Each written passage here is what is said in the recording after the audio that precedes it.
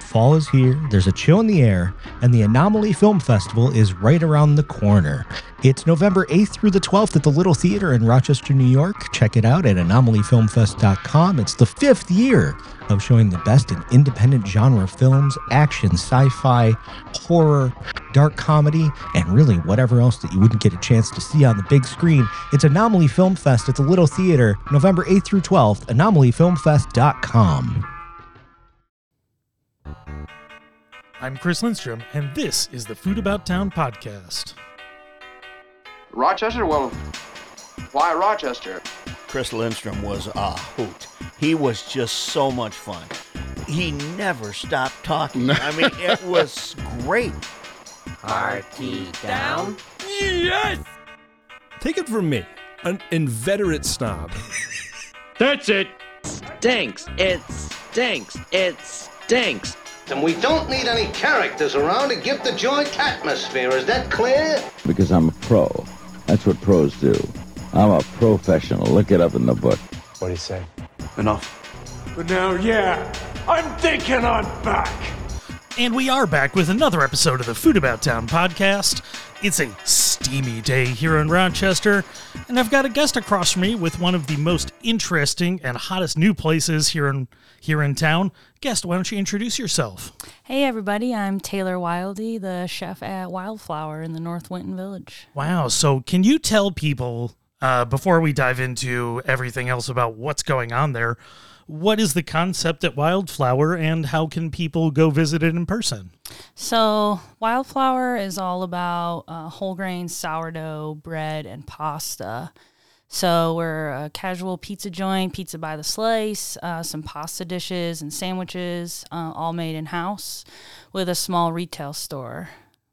Nice. And so for everybody, if you're trying to go there in person, as Taylor mentioned, it's in the North Winton Village.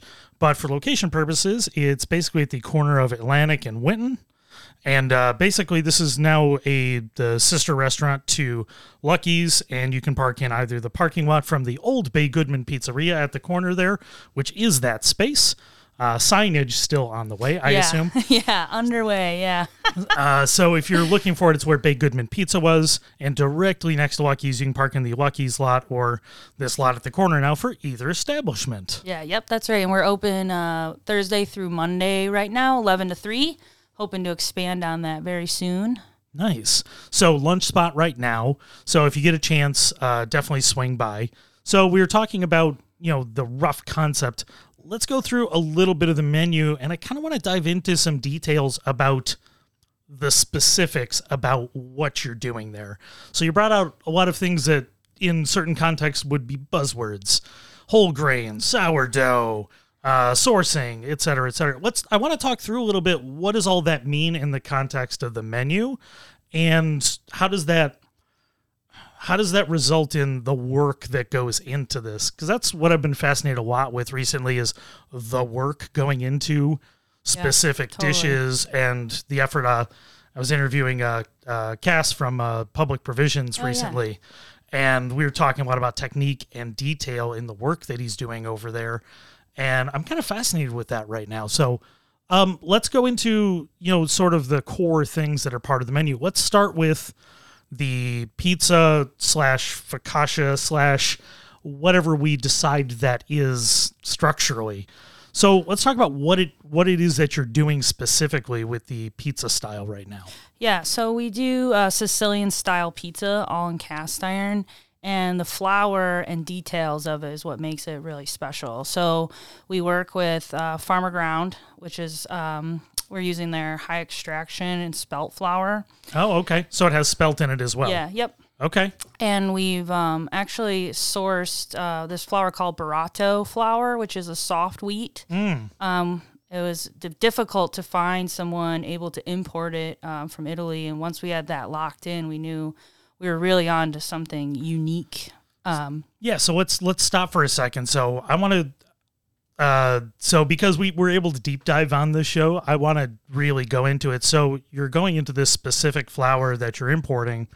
Why the soft wheat, and what does that do to the end product? I'm sure you've gone through lots of testing Yeah, we've lots been, of R&D. Yeah, R&D has been the name of the game for 10 months, 11 months or so. Is that when the concept, when you actually started making the rubber hit the road? Yeah, that's when we all, me, Mike, and Dan, my two partners, decided it was time. And that would be Mike Calabrese and Dan Martello from the Good Luck Restaurant Group. Doing some really cool stuff, obviously, at Lucky's and Good Luck and Cure and et cetera, et cetera. Yeah, so when we all made a commitment to each other about this project, it was pretty much let's go, because we knew it was going to take a lot of time and patience to really dial in this like really specific type of focaccia. Yeah. So actually Dan bought a sample of Barato flour, and it literally means buttery. So it's this like soft wheat that when mixed with the high extraction bread flour and spelt, it kind of has this balance of like it's tangy, it's nutty, it's kind of sweet, and then it's airy and creamy. So finding the best balance, percentage-wise in the flour mix that we're making, and then feeding it with the sourdough starter and then fermenting it. And so kind of the process of balancing these three ingredients together. So we're at the point now where we're fermenting it for 3 days. I was going to say, yeah, because when I've tasted it, now in a few different iterations, as the pizza slice and now as a standalone, I'll say classic is not exactly the right term for it, but, in traditional topping kind of olive oil, sea salt, and rosemary that you'll see in many places where, focaccia is served. That's something that's pretty notable is, the sour level is pretty assertive. And I would have said 2+ days for sure, because it is notably sour. Yeah. Yep. And kind of by design, we wanted to have something recognizable like focaccia, but add something special and unique to it that makes it ours. Yeah. And I think, we've been through every rendition of it that I think is possible. And I think we finally landed on the right mix to bring that tang to the table. Yeah, so let's talk about your starter. I'm sure you have a close personal relationship with your sourdough starter at this point. I do. So it was this one that you developed when you were starting the Wildflour journey, or is this one you've been using for a while before then? This is the initial. This is about 10, 11 months old or so, which is pretty young at this point. Yeah. As far as starters go, but being really meticulous about feeding it and keeping it healthy in its gluten development, make sure it's looking good for every single day, sometimes twice a day for the last 10 months. So I definitely feel an emotional connection to my little guy in there. You'd kind of have to at this point, right? Yeah. I mean, so much is riding on that sourdough starter. For sure. So for those that haven't gone through the process before, can you explain the difference between using active dry yeast in something and using a sourdough starter? And how do you what's the process of starting a starter? Because it doesn't just, you can't just buy a starter. You have to do the work and create such a thing. Yeah. And that's what kind of creates that intimate connection, is that it starts with flour, water, and time.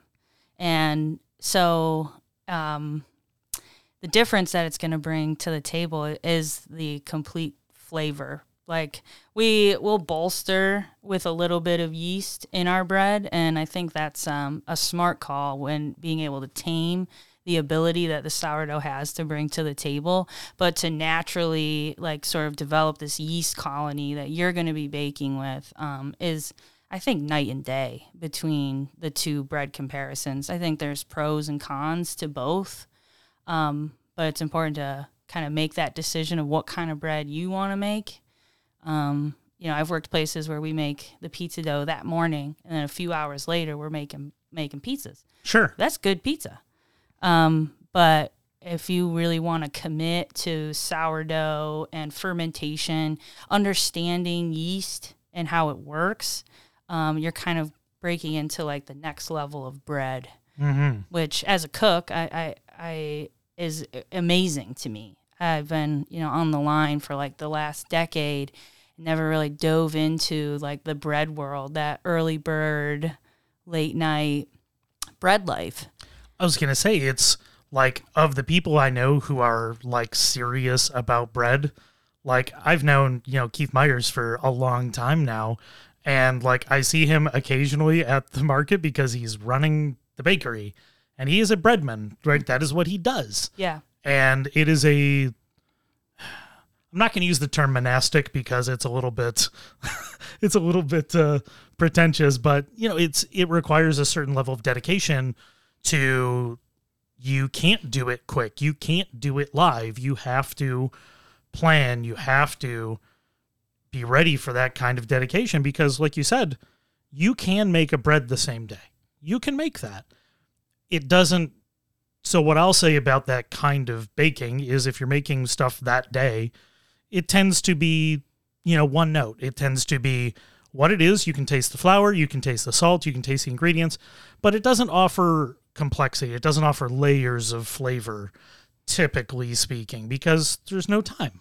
There's no time to develop those amazing, sour, complex, tangy flavors, and also changes the way the dough feels with that kind of fermentation as well. And like the crumb development and like if you really want to dive into it, kind of the intricate interworkings of what makes it so special, So it's been really cool. And it's been one of those things where you have to read all the time. Yeah. And because what am I looking at? What am I touching? What am I smelling? What am I tasting?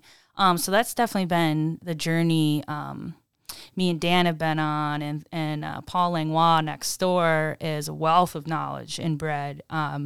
So he's definitely helped us sort of, this is right, or this needs adjustment, because it's a whole animal on top of a restaurant and dinner service or lunch service, whatever else you're unpacking. A bread program is a huge thing to pull off. Oh, absolutely. And you know what? I kind of wanted to make an analogy for people. So if you've had this kind of bread, and there's a small selection of people doing that here in town. Like I said, Flower City Bread obviously doing an astonishing job with that work. Provisions ROC, they've done some really good work with that. Jen's Artisan, she's done some great work with fully fermented breads. But what I want to say about it is, it reminds me, so my background, I've mentioned on the podcast any number of times, but I do, one of the things I do is spirit judging, and I'm a spirits nerd, right? So I love that stuff. It's fascinating. And there's this thing, I love talking about rum because rum is so wide, right? You can have basically things distilled almost to be vodka, and then things that are open pit fermented in Haiti. One of them's referred to, it's called Clarin, is their style of rum. So it's raw sugar cane, open pit fermented, and often in open environments, not like contained in a building. And the kind of flavors you get from that are just out there are completely insane. That sounds amazing. But when people use the term like terroir in wine, they're talking about what does a certain place taste like. And that's something that you've been developing now for 10, 11 months because your strain of yeast and, local bacteria, and that's not a negative, by the way, for people listening. It's this colony of activity that's living in the restaurant is now unique to what you're making, and nobody else can make your bread taste the way yours does outside of the restaurant now, which is really something when you take a step back and think about it. It's every time, we're still like in that honeymoon phase of when we put the pans in the oven in the morning and we watch the bread, we're still like in awe of it, or like, quick, cut one in half. I want to see what the crumb looks like today. Like we're still just like little kids in a candy shop, just like so excited about what we've done and where we're going to go. Because as everything, the sourdough starter gets older, it just gets better. Yeah. And so if this is where we are today, right now, we're really proud of it, and it can only get better. Yeah, and I kind of want to talk about texture because you brought up texture and crumb for a second. So where your bread is right now is kind of it's a real in between, right? It has a solid, when you're talking about airiness, it's not like, it's not stodgy, it's not dense, but this isn't super airy with giant bubbles either, because it needs to function as a pizza slice you can pick up. Yeah, exactly. So this isn't the most puffy focaccia you've ever had, but it operates kind of in that middle ground, which is a bit of a challenge. Yeah, how do we make a bread we could sell by the loaf, but also cut in half as a sandwich, and also be weight bearing enough to put red sauce on top of it? All you have to do is make it do all three things at the same time. Yeah, no that's big deal. it. It's easy peasy. So yeah, that's been really cool, and a lot of it's by design. Just like putting less amount in each cast iron, not putting risers on the side to bake it high, not giving it a final fold at the 48-hour mark, all to kind of balance the amount that we're putting in the pan, so we're not, well, this loaf is for sandwiches, and this is for this, and this is for that, and creating like a focaccia nightmare. Yeah.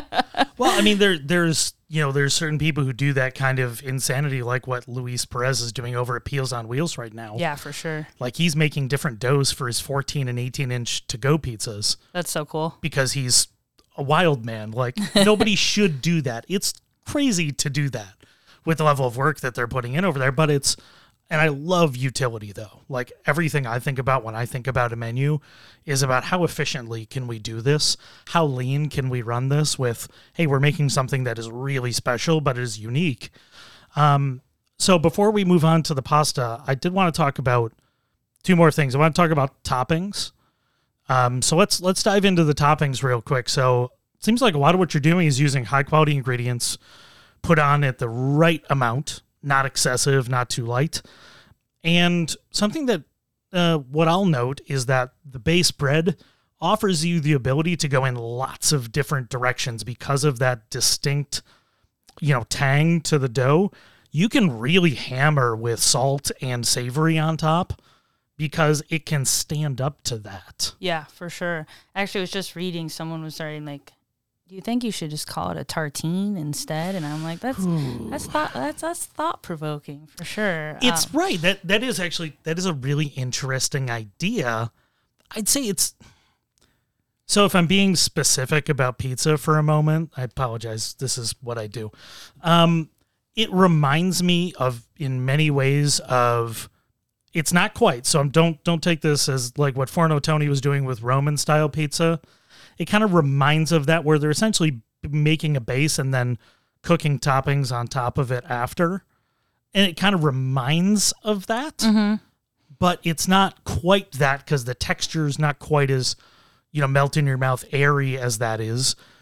It reminds sort of grandma style pizza with that density and that crunch, that little bit of crunch, but it's not quite that oily. Like, it's living in that in between, I think, in a beautiful way. And it's kind of tartine-like, too, because you're throwing intense toppings on a really good piece of bread. Yeah. So I don't think you can pigeonhole it as one thing at this point. Yeah, and I don't think we want to. I mean, there's so many different directions to go in. And when we were, a few weeks before we were opening, we were trying to find the best way to cook them. Like maybe we do par cook them and add the toppings and then finish them at the end. Yeah. What temperature do we put the oven at? What like we have top and bottom controls for each deck. That's nice. How do by we the way, melt the cheese, but not burn the cheese, but crisp the bottom, and like just kind of. And we have a crisp without crunch. Yeah. Because you don't want a hard crunch, because then it's really hard to eat. Exactly, and then you're like pulling soap or salt, like the whole piece off. And you don't want that. It's just like really focusing on those details. So when you sit down, you're eating a really, whatever you want to call it, tartine, pizza. We call it pizza. Yeah. And it's something really thoughtful. It's a complete thought. Yeah. I think that's kind of what I got when I went in, was when I took a bite of something, it felt like a complete thought, not we kind of just threw some stuff together. Like, each bite made sense. Now, does it exactly go to my taste? No, of course, but nothing nobody can make something to exactly everybody's taste, right? I want more salt, but I'm a salt monster. I want to hammer my stuff with salt to, 90% of palatable. Right. But that's what I like, and I want more of that. But are the toppings well thought out? Like, hey, if you're doing pepperoni, those are delicious pepperoni, but the sauce is good. It tastes fresh. And you have that ability to use fresh sauce versus a long cooked thing too. Right. Yeah. And that's where the quality of ingredients really comes into play, because the tomatoes we're using are really special and they don't need much to be great. And I think that's kind of the key with tomato sauce. What was your journey into finding these tomatoes?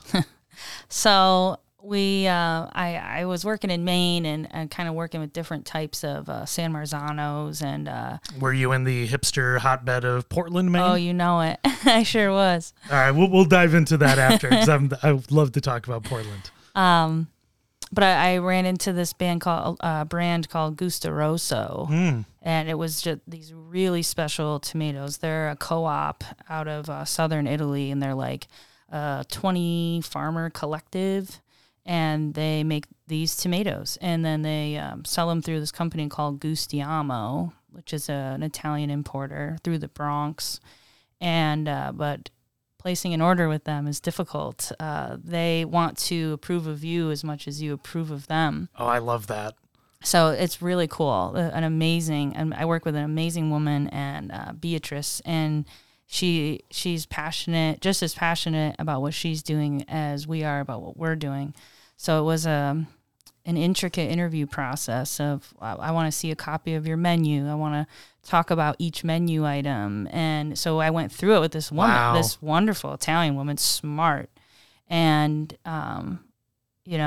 really kind of talked about how we're going to treat the items, because she wanted to make sure they were going to be respected. Wow. That the farmers in Italy were being respected. I love that so much. Yeah, really cool.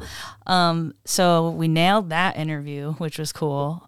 So now we have access to these Gusto Rosso tomatoes, and it makes all the difference.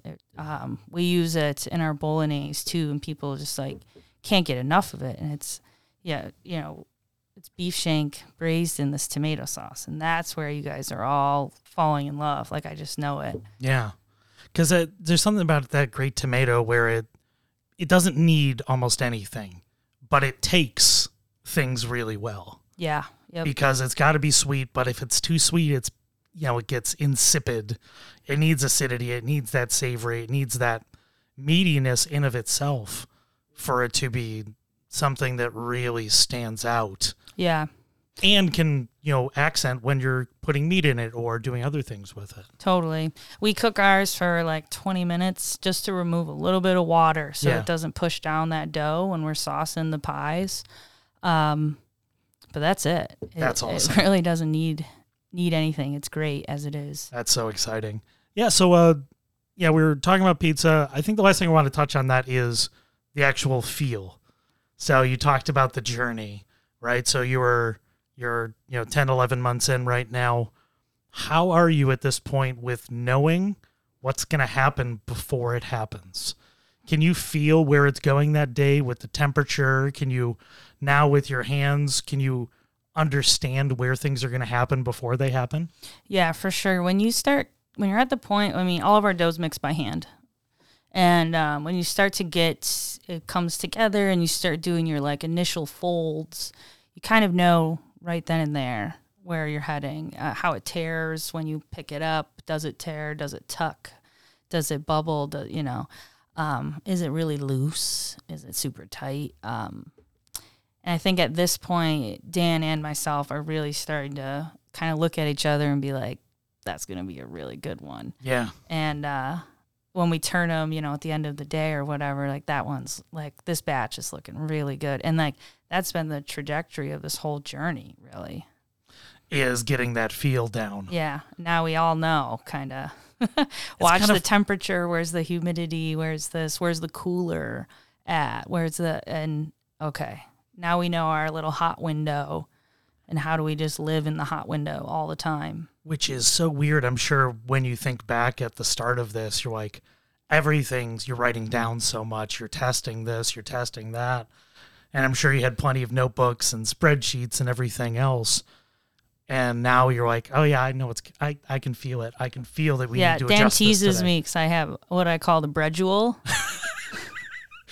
My bread schedule. Oh, I love that so much. Because it's, over 3 days. So on Monday, you're making it Monday for Thursday, and just a lot of planning, tucking, and little this and this on the way. But yeah, for sure.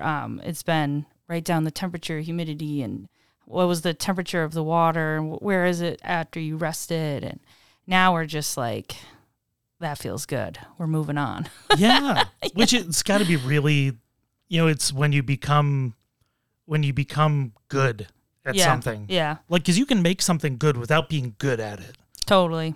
And when you get good at it and you start to feel that confidence, it's really something else. It's all that hard work paying off. Like all those days and nights where we were kicking ourselves over stupid mistakes. Like, why would I do that? Why, And now we can be like, kind of sit and enjoy our moment of getting to this point and figuring it out. Yeah. So I think what I want to do is we're going to start the pasta conversation. We're going to take a break, finish pasta, go through your journey to get to where you are now. But let's talk about like what kind of pasta are you doing? And then we'll go into the technique a little bit after. So what kind of pasta are you making at the shop? So right now we're doing 100% semolina, and then like anywhere from 22 to 33 spelt blend extruded fresh and dried pasta. And we just started dipping our toes with gnocchi, and then we've been doing a little bit of just fresh egg, like pappardelle hand cut pastas. Right at that moment, small batch. Yeah, yep. Right before we open, cut it up, get it in the deli. Well, because you want that specific texture, that supple, beautiful, luxurious texture from super fresh pasta is hard to beat. Yeah, second to none. So that's where the balance is. Bread in the morning, pasta by night, and balancing. Those are a lot of different doughs and textures of doughs. Oh yeah, to be working with. So what I'll say is I haven't had the pasta in the shop yet, but I actually cooked a bag of one of the pastas a couple days ago and cooked it at home. Man, does that let off a ton of starch in the water. And it makes it so easy to make a luxurious sauce out of. There's so much surface starch on these. And I say that in the best possible way. Like, I don't cook in a huge pot of water. I tend to go lower so I can have a denser, starchier water. But man, does this let off a lot of surface starch. And I did a local mushroom. So we did a lion's mane mushroom and some beautiful oyster mushrooms I bought from the public market from a local mushroom grower. Fungi? Yeah. Yeah, that's where we get our mushrooms. Oh my God, is he killing it right now? Beautiful. Just some of the stuff. He had these beach mushrooms before. They were just astonishing. Yeah. But yeah, I used a whole pound of his mushrooms. And then so I cook vegan myself. That's how I eat. So I built lemon, miso, olive oil, a little bit of vegan butter, leeks, garlic and stuff like that, and just built up a rough sauce with that stuff. Cooked the mushrooms separate, seared them off.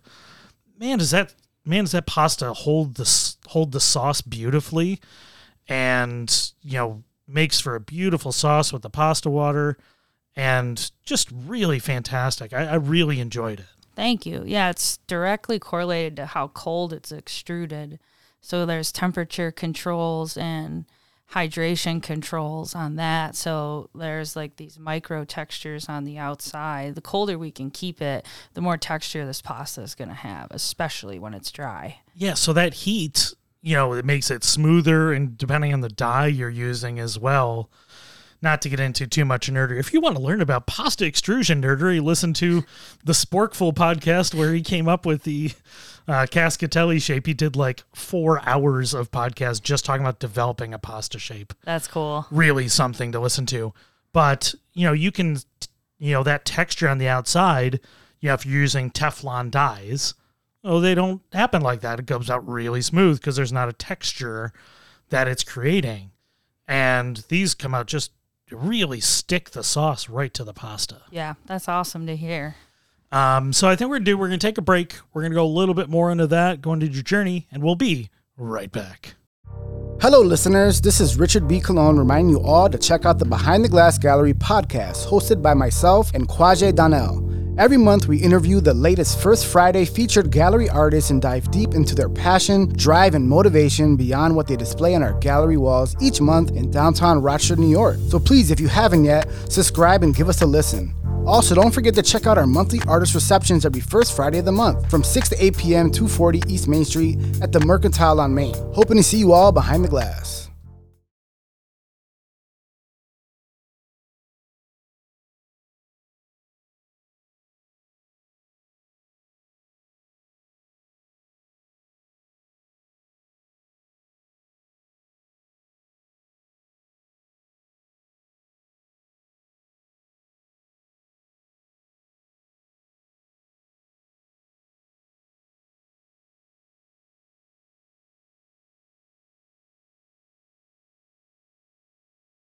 And we're back with the second half of our interview with Taylor Wilde from Wildflour, located in the North Winton Village in the old Bay Goodman Pizzeria, right at the corner of Winton and Atlantic, right next to Lucky's Restaurant.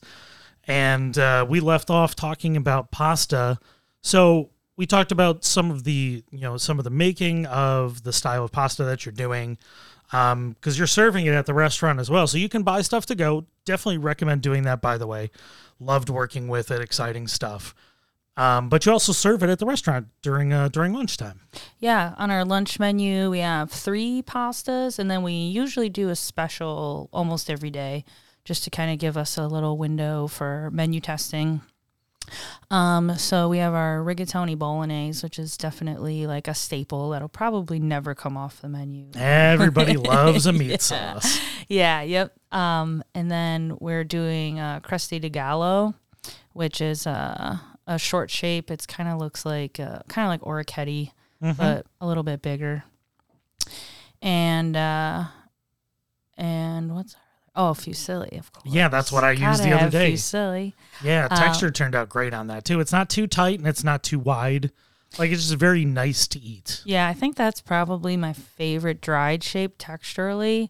I played back and forth with the percentage of spelt on that one, and I think the 22% has been the hot window of like enough flavor and tooth, and it's not gonna break down in the pot or overwhelm the palate.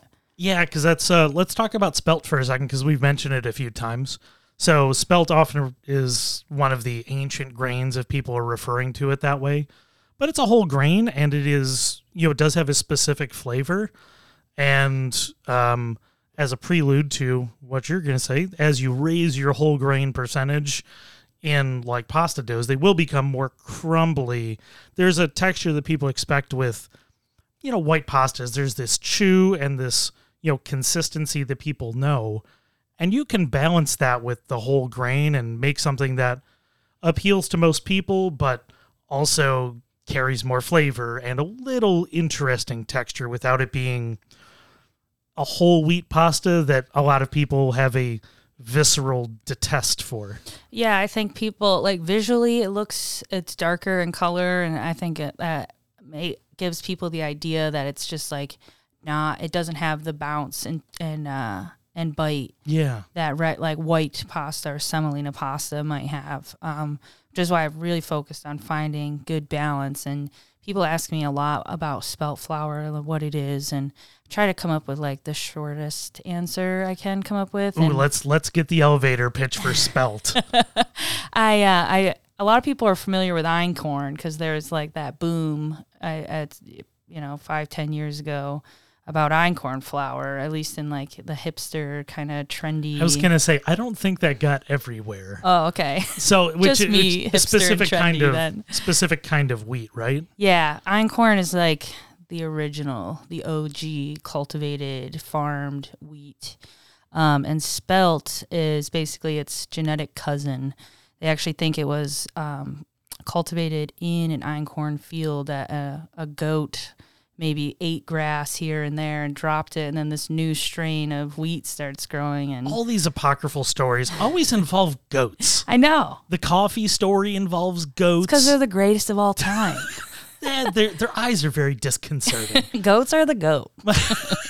My brother's got two at his house, and all they want me to do is pull down the branches on the trees so they can just eat the leaves on the branches. I do love them. They are cute. They're cute little monsters. And I'll give them that. They've done a lot for us in the food world. For sure. The stories we can tell that are definitively not true but sound really good. Man, they help sell things a lot. Like we don't know, but this is really helping me tell you, Yeah. So it's einkorn's genetic cousin. So einkorn's like the most basic genetic code. I think there's like 7 chromosomes to the grain. So it's really low in gluten. And then like spelt is like 14 or something. It's like so close. It's nutty. Some people think it's really sweet.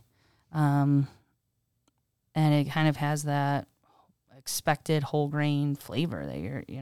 Yeah, but you can balance it out. And with the ratios you're doing, I think you've accomplished that where it has a depth of flavor, but it maintains that bounce that people expect out of high-end pasta.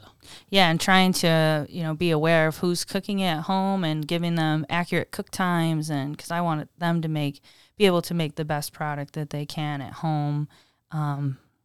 So there's a lot of timing, a lot of how if we dry it for 36 hours, 5 days, 7 days, and because every pasta in the cooler is just slowly drying. So we dry ours at room temp with a fan for 7 days, but you're just controlling how fast you're drying it. So it's definitely presented its own challenges. Oh, absolutely. I mean, environmentally as well. I mean, days like today where it's 90 degrees outside, like regardless of how good your HVAC is, your building's not going to be the same temp as it is on a 60-degree day. And when you have the luxury of being open in February, the building will not be the same temperature as it is on a 20-degree day. No, and that's why it's so important to keep logs. So by year's end, this time next year, we'll have 365 days of references. Yeah. But right now, there's just no references, so it's all about touch. It always will go back to that. I love that. Oh, that's awesome. So you got pasta at the shop, you got sandwiches. Definitely get a sandwich. My wife's loved those. Some really banging salads as well, like beautiful. Also, I gotta say, so I'll make the statement. This place is an amazing value. So if you're looking for a really nice lunch, you can grab a couple slices and a salad, and that can cover 2 meals. Yeah. For like $24 or something like that, or even less. Like, get some food, try it out. This isn't like a outrageous lunch, an outrageous evening out.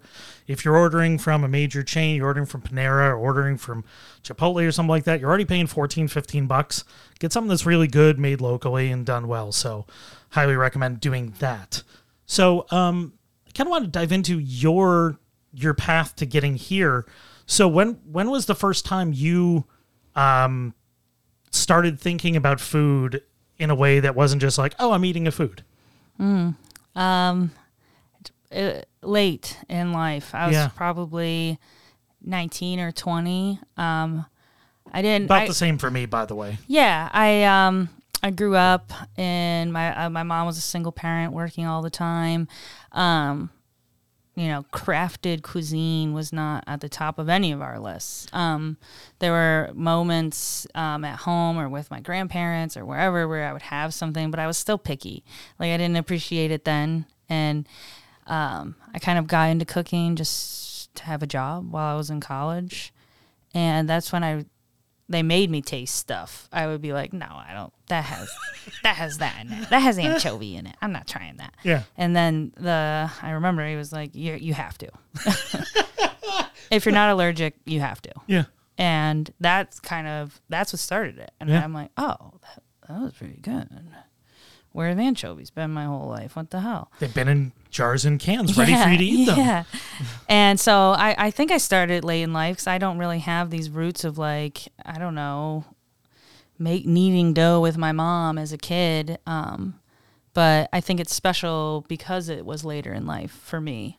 Yeah, I had a very similar journey, like, not the single parent side, but, my mom did the cooking, but it was, we had utility food. I mean, that's what we did. It was not to say it was bad. We had some dishes I still love to this day, but they're not, I would not consider them refined or haute cuisine or even like specific. They're just what they are. Mm-hmm. And like, I remember having Thai food for the first time at the University of Rochester when I was there. I'm like, this is very weird Chinese food. I don't know anything about this. Yeah. I hadn't heard about it. I didn't know anything about it.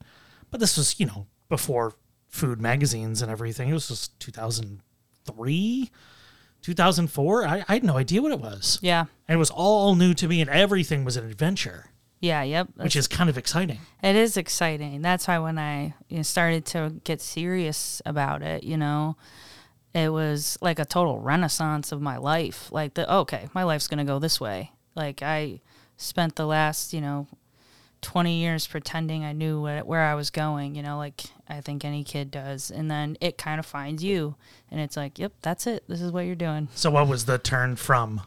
So where were you going in college? I don't know. I thought I was going to be a writer. Great. And then I was like, maybe a teacher. And maybe I'll teach about writing. The frustrated writer-teacher journey. Yeah. Maybe I'll draw. Maybe I'll, I still love writing. That's still important to me. But I think the food took over. I mean, like it just stole the show for me. So you were, I'd assume, at some Italian place when you were first starting? It was actually at the Inn on the Lake, as it was long ago. Okay. That was like my first kitchen job. It's an interesting first kitchen job. Yeah, it was just kind of, do you want to like put together, I think I was just doing like house salads on like their little Garmo station. Yeah. Like, it wasn't anything intricate. And then it was, I don't know, people quit or walked out or whatever. By some stroke of luck, they like gave me a chance to do something else. I mean, winning the war of attrition is always a way to make some stuff happen. Yeah. Right time, right place. I actually didn't really know how to focus cuisines until I went to Good Luck and started making Italian food with Dan. Is that where you were right after there? Yeah, well, I went to, actually, I lied. My very first job was at Moe's Southwest Grill. Great. So welcome. I can roll a burrito with the best of them. Welcome. Welcome to the podcast studio. Welcome to Moe's. Oh, yeah.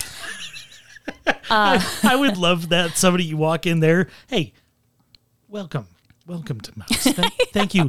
Thank you so much for coming. I got to shout it out, though, because I learned a lot of, like, solid foundation rules, like first in, first out, labeling, efficiency. Like, stuff I find useful today. I just planted good roots in me. But then I was at the Inn. I was out at the Ramada in Geneva for a minute. Okay. And then through a mutual friend, kind of got an interview with Dan. And then it was that was it. That was all my chips. Question. I wanted that job more than anything. So when you're going into that interview, what's your mindset going into that? Because how old were you when you were doing that? I was 21. Oh wow! So you're going in. You're all in on food at that point. And did you grow up here in Rochester? Yeah, right outside in Macedon. Okay. Yeah, scenic Macedon, home of Berry Plastics and other companies like that. My wife worked there for a minute. Yeah.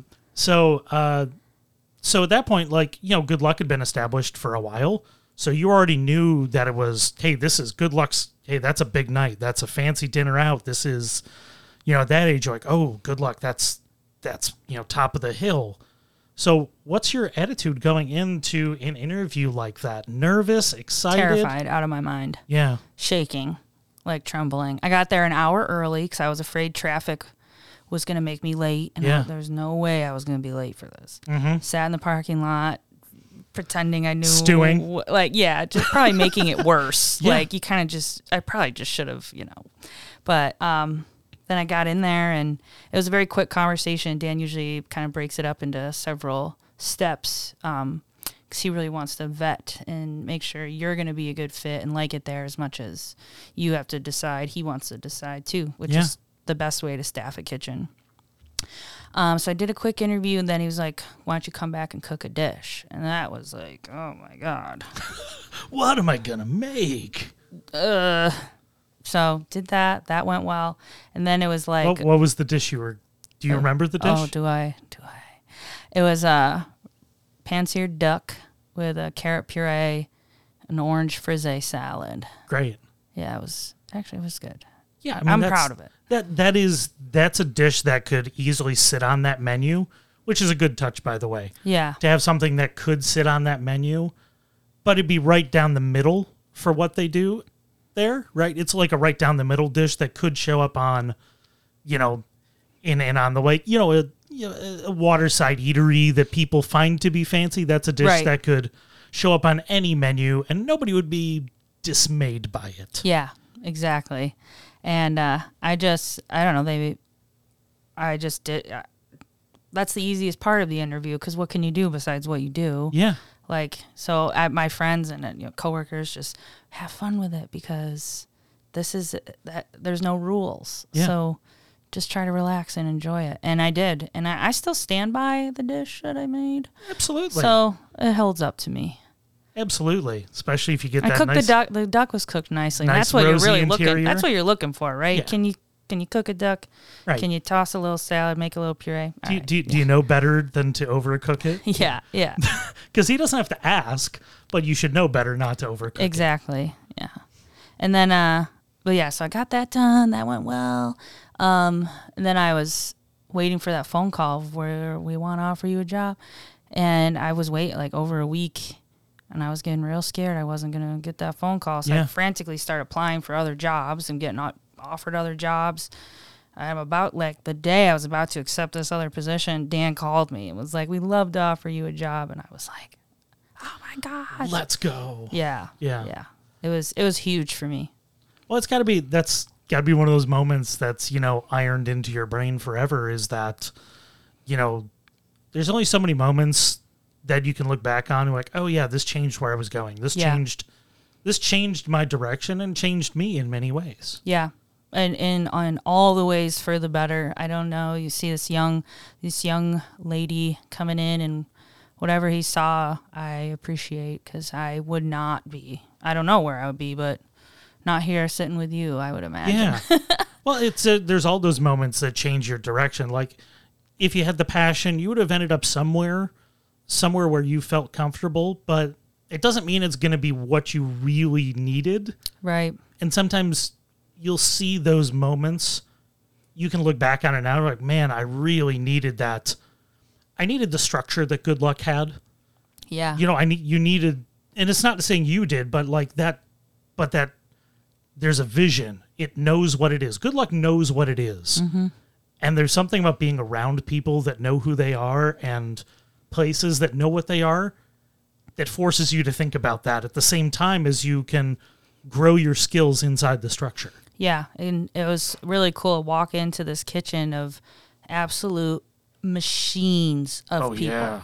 Like, that kitchen was the tightest, most badass. I my first week, I was just walking around, looking at every single spoke in the wheel. Like, it was amazing. I was hooked. I mean, the amount of food that's coming out of there on a Friday, Saturday night. Crazy. Is like, and it's just hammer, hammer, hammer. Nobody's waiting too long. Everybody's going all night. It was beautiful to watch, and then learn how to be a part of it, and then work my way up all the way through it in the kitchen. So you're starting right at, starting it right at prep and doing all that stuff, I'm sure. Yeah, yep. Prepped, and then went to Garmo. And for everybody thinking, that's cold prep for salads and toppings and things like that. Yep. Then to pizza, then to pasta, then to barbecue, then to fish, and then during COVID I worked burgers. Burgers. There's something, that place, man, the amount of burgers that come out of that place every day is really something else. For not to be a burger place, And it's insane. a lot. Yeah.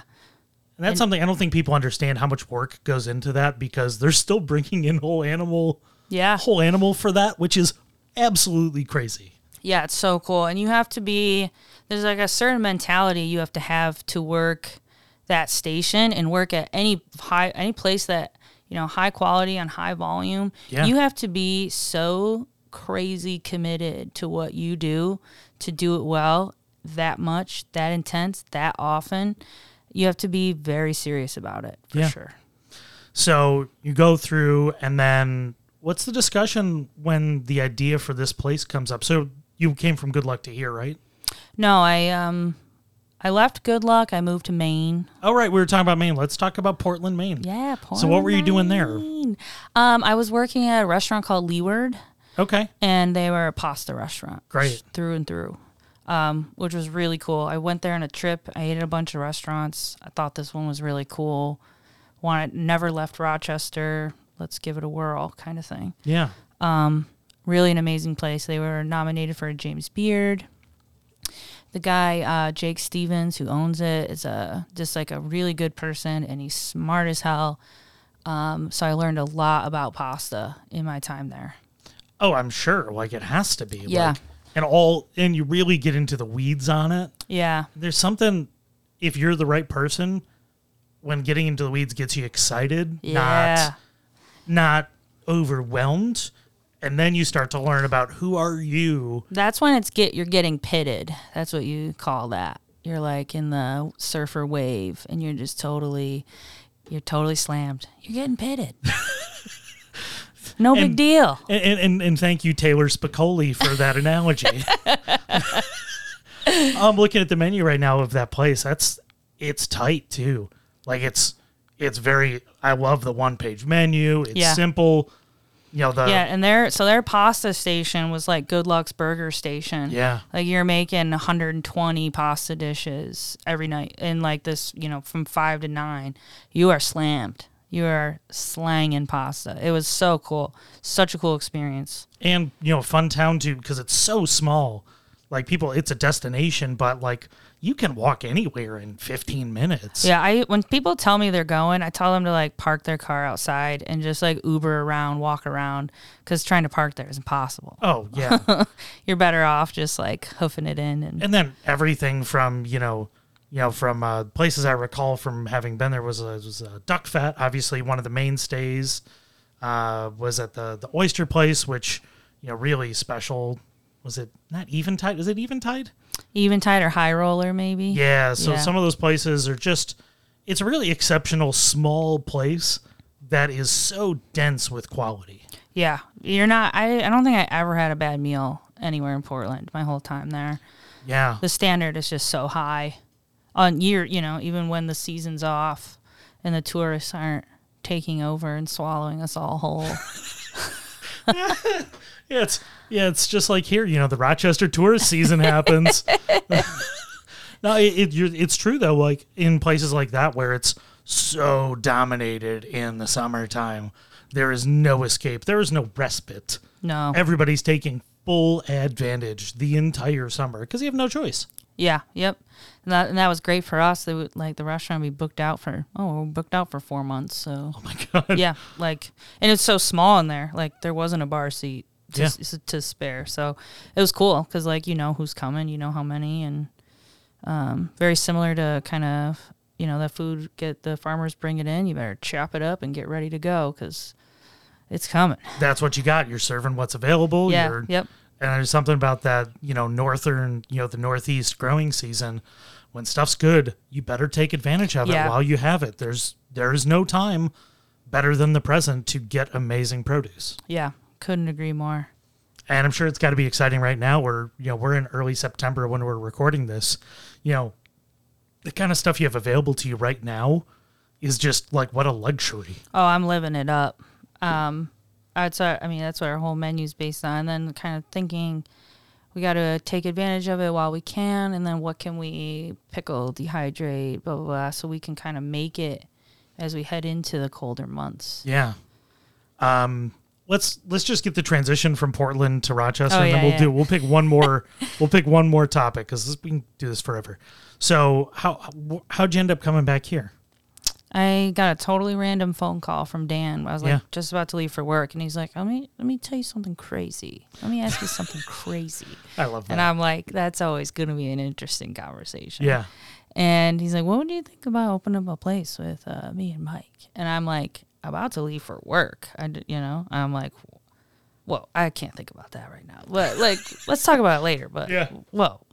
And there's like a lot of back and forth for like 3 months of concept, location, logistics.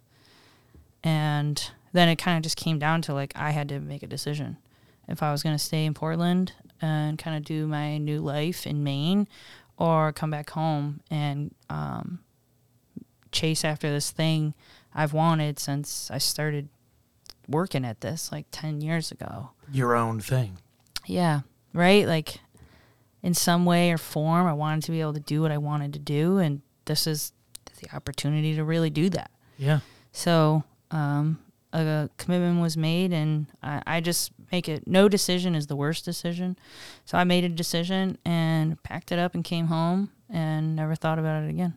Yeah, it's tough to leave something where you've started to develop your own roots, because that moment is special, right? Like you've left home, you're developing as your own self, you're developing in a new space, you're building your new relationships and everything else. And there's something that always will be with you still, but it's still special, right? Yeah, it's special, totally. but there is something about, doing that. You're not tucking your tail behind your legs and coming home. You're coming back home to do something you really care about and something that's special. Yeah, totally. Like before that phone call, I'm like, I think I want to move a little more north in Maine and maybe this town. And like, I'm like thinking that's the track I was going on. Yeah.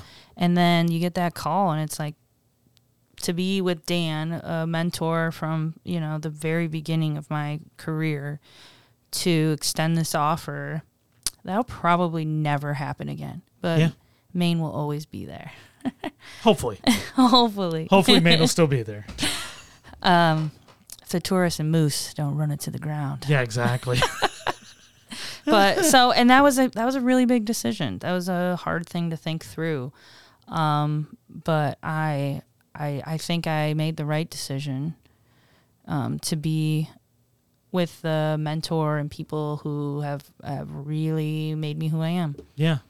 I love hearing that kind of stuff, because it's, being able to take a minute and reflect on what it takes to get to where you are now it's one of the luxuries that, we can have, is getting a chance to really take a second and think about it, because there's no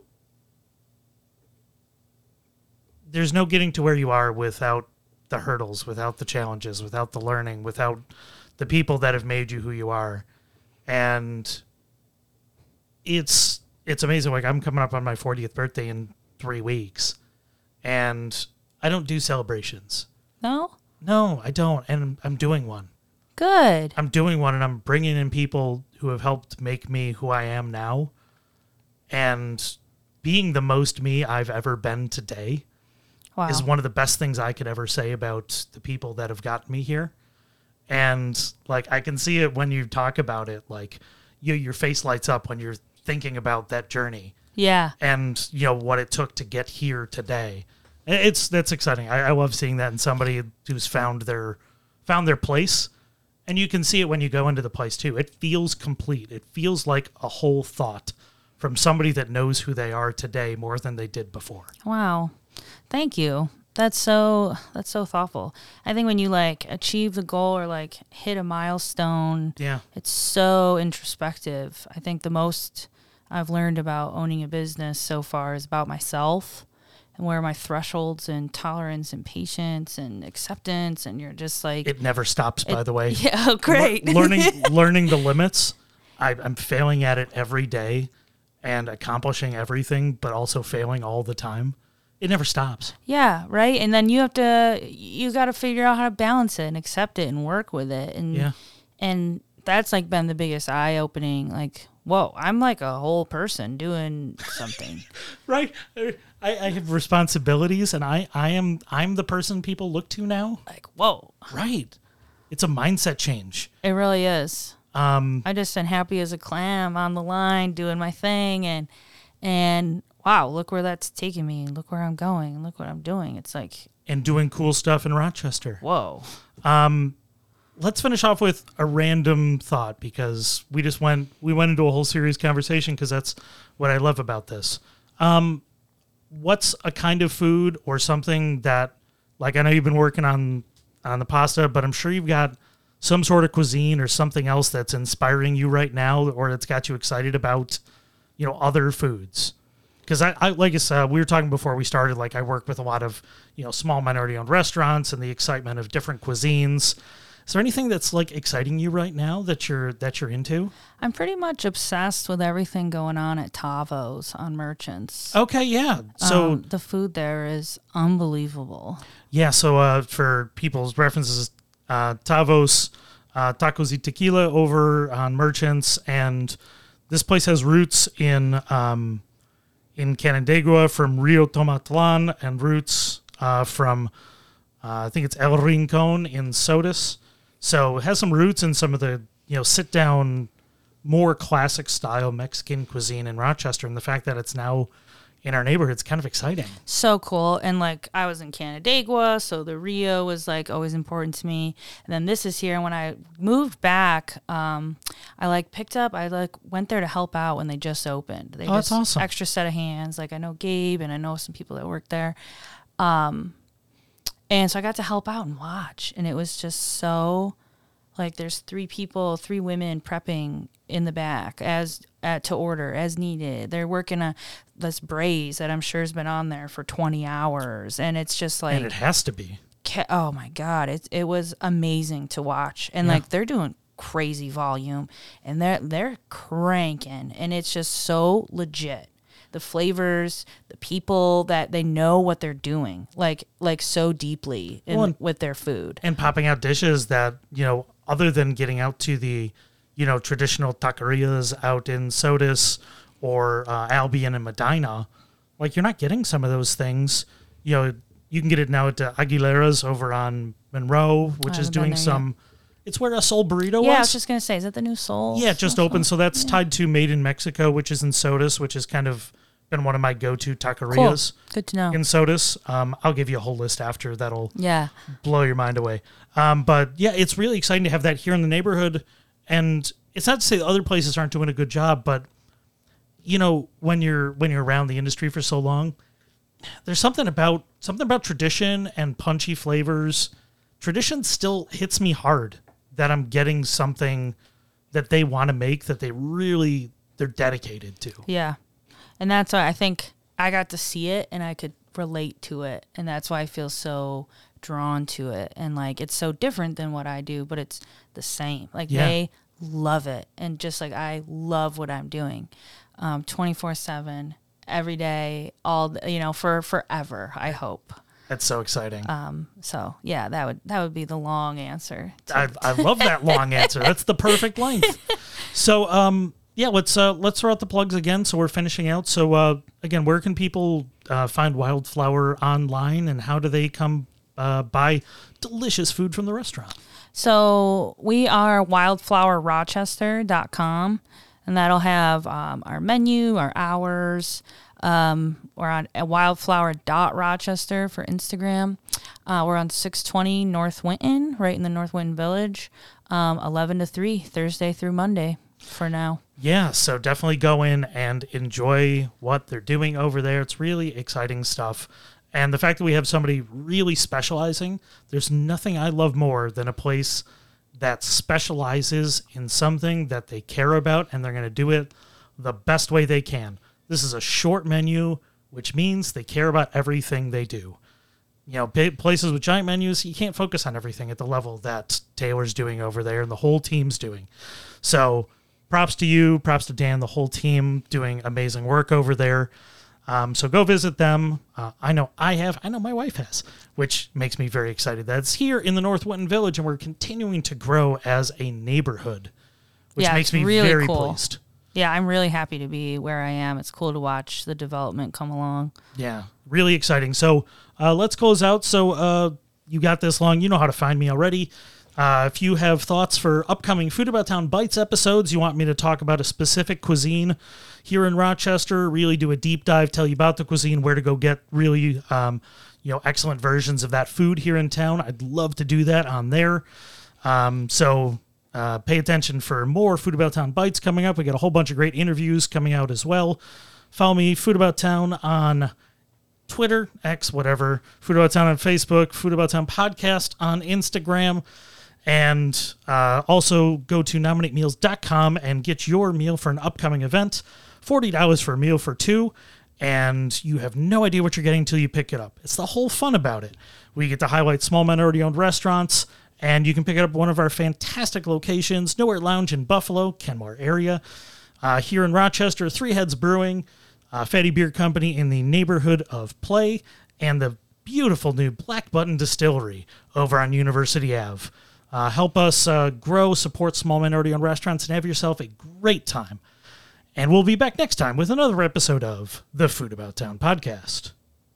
Thanks for listening to the Food About Town Podcast. If you aren't already subscribed, what are you waiting for? Go to your podcast app of choice and make us your favorite podcast by subscribing and leaving a review if you can. Music for the podcast was created by the fabulous Taurus Savant. You can hear more of his work at taurusavant.bandcamp.com and make your presence known by seeing him perform live. Food About Town is a proud member of the Lunchador Podcast Network. Oh no, here comes McKenneth! This has been a presentation of the Lunchador Podcast Network.